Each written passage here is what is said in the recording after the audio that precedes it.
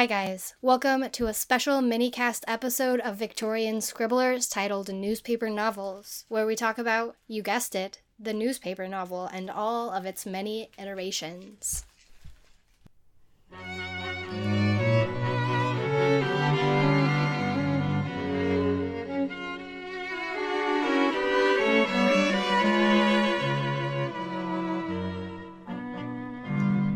This is Victorian Scribblers, an informal exploration of the lives of lesser-known Victorian writers.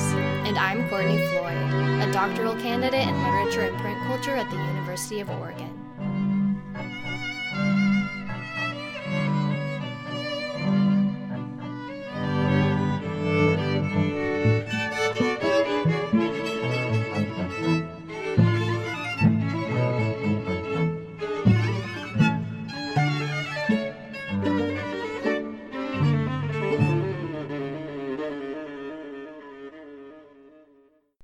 Scholars used to think that the 3-volume novel, or triple-decker as it was sometimes called, was the most prominent form of novel publication in the Victorian era.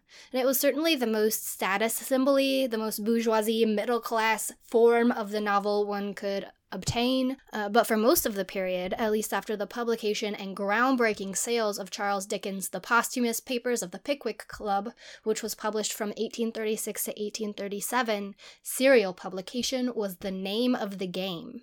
There were a number of forms, several of which with historical traditions of their own, in which a novel could be published serially, and a lot of contemporary references to these forms use those names interchangeably, which is an accepted usage, but one that's pretty infuriating to me because there's a lot of nuance between the forms. So I'm going to talk about two major forms, the part issue and the serial or newspaper novel, and explain what they were, and why they were popular, and why it matters to talk about them in order to understand more about the lives of the Victorian scribblers we'll be talking about in this podcast. So, without further ado, the part-issue novel. This was a form that was popular in the 18th century and Romantic period as a way to cheaply reprint works which had fallen out of copyright. They were often abridged classics, and we would have seen lots of Walter Scott and earlier romances, historical romances being reprinted. But it's a method that's picked up in the 1830s by publishers Chapman and Hall, who used it to publish Charles Dickens' Pickwick Papers, which, as I mentioned, was a smashing economic success. This pretty much reignites the use of serial publication in England because it had fallen out of fashion as it became more and more associated with forms like penny dreadfuls, which I'm not talking about here, but may talk about in a different episode. These penny dreadfuls and other publications like them marketed lurid tales, which many thought didn't have much literary value. And just because I brought up the term literary value and it's a pet peeve of mine, let's do an aside on literary value.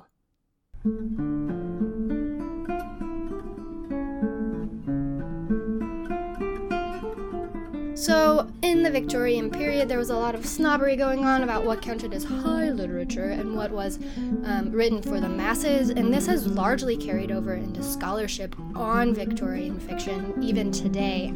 So for a long time, studying popular fiction and other non-classic works was really looked down upon, and even in some circles still is. It's an upward battle I'm fighting, and many of my brilliant scholarly friends are fighting alongside me. It's about taste, right, and class, and cultural capital. Some texts market themselves to different classed audiences, and often texts that are seen as associated with the lower classes are considered to not have much literary merit. But my point of view as a scholar of Victorian popular fiction and print culture is that if it made an impact on the world, it's worth studying because it helps us understand something about the period and about the readership and about what was considered important or unimportant. And so you won't find me making, or hopefully you won't find me making many judgments on literary value.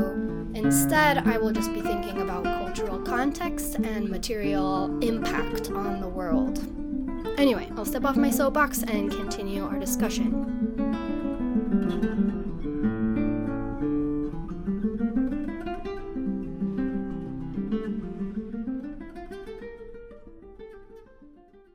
So Dickens' Pickwick Papers kind of set a format for the part-issue novel that's sometimes deviated from, but mostly as the standard form. Each part of Dickens' Pickwick Papers was bound in green paper. It was usually 32 pages long, and it had 2 full-plate illustrations. At this point in time, they would have been woodcut illustrations, I believe, although I'll double-check on that and put a note in the show notes if I'm incorrect. They did have copperplate etching and some other illustration forms at the time, but the cheapest and most easily done were woodcuts, and they could be printed in the text or on a full page beside the text. Each installment, so each piece of the novel wrapped up by itself, would have cost $1, and the novel was printed in 20 parts or installments but came out in 19 numbers, the last being a double issue. So this would have cost readers 19 shillings. I've added a link to the University of Victoria's page on serial novels in my show notes because it's a valuable resource for anyone who's interested in further study of the form of the part issue or the serial novel, and because there are lots of links to pictures, notably to the Pickwick Papers pictures. So take a look at that if you have the time or the interest. Okay, so people could and did collect these part issue installments and bind them or have them rebound professionally as a book. And this might sound unusual, but in the Victorian period, especially in the early period, it was still the norm for books to come either in really cheap bindings or not bound at all, so that people who had the economic status, the ability to purchase books, could have them rebound in their house style. So you'd see libraries where people's books all matched one another, and they didn't come that way at the store, they were individually redone that way. So the part issue novel was a cheap way for a middle or lower middle class person to collect parts of a book, rebind them as a whole, and then it looks just as if you've bought the whole book. Which leads me to a short discussion of the book market in the Victorian era. As I've mentioned, the part issue was a pretty cheap way to buy a book over time. The cheapest way to have access to books beside a public library was subscription to Moody's Circulating Library, which was a very elite circulating library to which upper middle class and aristocratic individuals had recourse. Membership cost a guinea at the cheapest, which is £1 and 1 shilling, or 21 shillings. And you could have access to as many books as you wanted, though not all at once in this way. And these would have been mostly triple-decker novels or 3-volume, which were, for most of the Victorian era, most novels were written as 3 volumes because that's what the publishing marketplace demanded, driven, in fact, by Moody's. If you were to buy a book by itself, a 3-volume book by itself, that would cost you 31 shillings and 6 pence. So to translate that into today's prices a little bit better, the price of a subscription to Moody's in 1860 would translate to about £90 in 2017 currency. For a single novel, that would be about £136. And just to put this in context for the masses of people, most were living on less than £100 a year in this time period. So a part issue was a very economic way to gain access to books one otherwise wouldn't have access to. Circulating library was still cheaper. Then along comes the serial novel. So as the century progressed, printing technology, papermaking technology, and a host of legislative and cultural shifts made it possible for books and newspapers to get cheaper and cheaper. Newspaper prices changed much more quickly, so that many were about a penny per issue, or about 50 cents in today's currency, by the 1850s. Newspapers began printing installments of novels in their actual pages instead of offering them as supplements or part issues on the side. This was very appealing to readers, especially readers who had to budget more carefully than others, who would have paid about as much for an issue of a newspaper as they did for a single installment of a part issue novel, which was printed by itself. They got more bang for their buck because the newspaper might be serializing more than one novel at one time, for instance, and the reader would then have access to parts of 2 novels, plus the news articles, illustrations, advertisements, essays, and other elements the periodical provided. The serial or newspaper novels took over from the part issue as the century went on. So we have part issues fading out and serial novels really taking over. There were some notable exceptions to this trend, however. specifically George Eliot's Middlemarch, which is published as a part issue by Blackwoods in the 1870s. These kinds of publication had a real effect on the form of novels, changing not only how authors wrote, but how readers experienced and responded to fiction. Readers had to wait week to week or month to month, so inborn suspense resulted. They couldn't just binge read a novel in the same way that we binge watch network television today. So it was like watching on a network and having to wait till next Thursday to get the newest episode of Supernatural.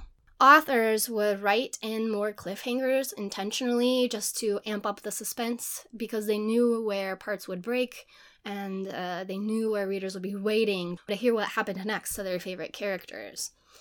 Authors would also use the gaps between installments as temporal and spatial transitions, much like the gutters, I think they're called gutters, gaps, whatever, the blank spaces between panels of comics often also serve to transition in space and time. Sometimes authors would break off mid-sentence or mid-chapter at the end of an installment, really, really laying on that suspense heavy.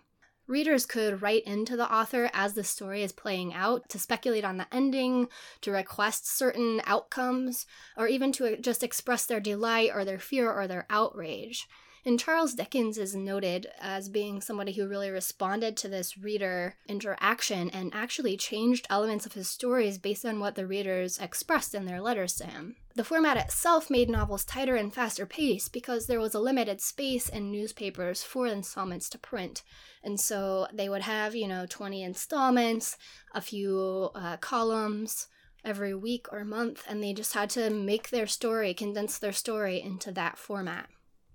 Charlotte Bronte infamously refused her publisher's suggestion to serialize because she said she had neither the confidence nor the spirits to write hand-to-mouth. And this was very much a hand-to-mouth mode, as I talked about in our last Wilkie Collins episode. Writers often would not have completed the novel before they began serialization, and so things would change, and they had to work up to the wire of publication deadlines and then hand things in and carry on. Margaret Oliphant, who was a novelist and journalist and critic, sort of a jack of all trades, wrote about the form's potential and danger, noting, quote, "reading for the million," which was another way to which this form of publication was referred, had become so multitudinous, we have not even attempted to notice the countless swarms of serial stories, separate publications issued like the magazines in weekly numbers, printed on the worst paper with the worst type, and the poorest illustrations of which the arts are capable, which we believe are about as popular as the periodicals themselves. These are bought by the very poorest classes, but they are by no means cheap literature. Because the newspapers are often not considered high or lasting literature, the fiction printed within them has been assumed to be not high or lasting either. To put it more bluntly, until very recently, and even sometimes now, many people regarded this sort of publication as trash. But in point of fact, almost every 19th century classic we hail in classrooms and libraries today was originally published either in part issue or serially in a newspaper or magazine. As Project Boz puts so succinctly, every one of Charles Dickens' novels was published serially. I've already mentioned that George Eliot's classic Middlemarch was published as part issue by Blackwoods. It bears noting that Silas Marner was also published serially in the Cornhill magazine. Thomas Hardy's Jude the Obscure was serialized, and Oscar Wilde's The Picture of Dorian Gray was originally published in Lippincott's Monthly Magazine in 1890. And that's just naming a few that pop to mind. Not all of these authors loved the form. In fact, Thomas Hardy had such a bad experience with censorship that he absolutely hated serialization. Regardless, serial publications were wildly popular and influential throughout the 19th and well into the 20th century. One odd consequence of the rise of the ebook and digital publishing is, in fact, that serialization is coming back. Some of you will have doubtless heard of and or read along with Downton Abbey writers Julian Fellowes' Belgravia, which was published serially in 2016 and I believe can still be consumed serially via its website. Amazon has also gotten into the serial game with its Kindle serials. Because of that, I had the unique pleasure and frustration of reading and waiting for installments of a serial novel by one of my favorite authors, Shauna Maguire, Indexing Reflections, which I've linked in my show notes, when it came out in 2015. And that gave me a lot of insight, actually, into how Victorians would have read and how the form of serialization would have affected their reading experience, even though this was a modern urban fantasy novel. So it's worth exploring if you're interested in how the works of Victorian scribblers would have been consumed. You don't even have to do it with Victorian novels, although there are ways to experience Victorian novels serially as well, and I'll link to some of those in my show notes too. But it was a very important form. It continues to be important in our studies today, and I think that's really gaining recognition lately in my field. And it was even important until much more recently than you might suppose. Alexander McCall Smith recalls about the form, "Serial novels have an unexpected effect. They hook the writer as well as the reader." As we explore the lives and work of more and more Victorian scribblers, we'll be encountering this form and reactions to it again and again.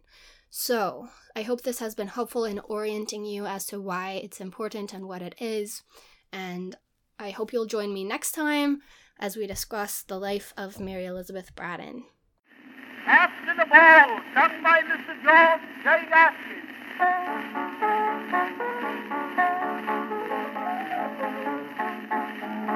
A little maiden climbed an old man's sleeve, begged for a story to Uncle Flea. Why are you single? Why live alone? Have you no babies? Have you no home? I had a sweetheart years ago, where he is now, and you will soon know. Listen to the story, I'll tell it all.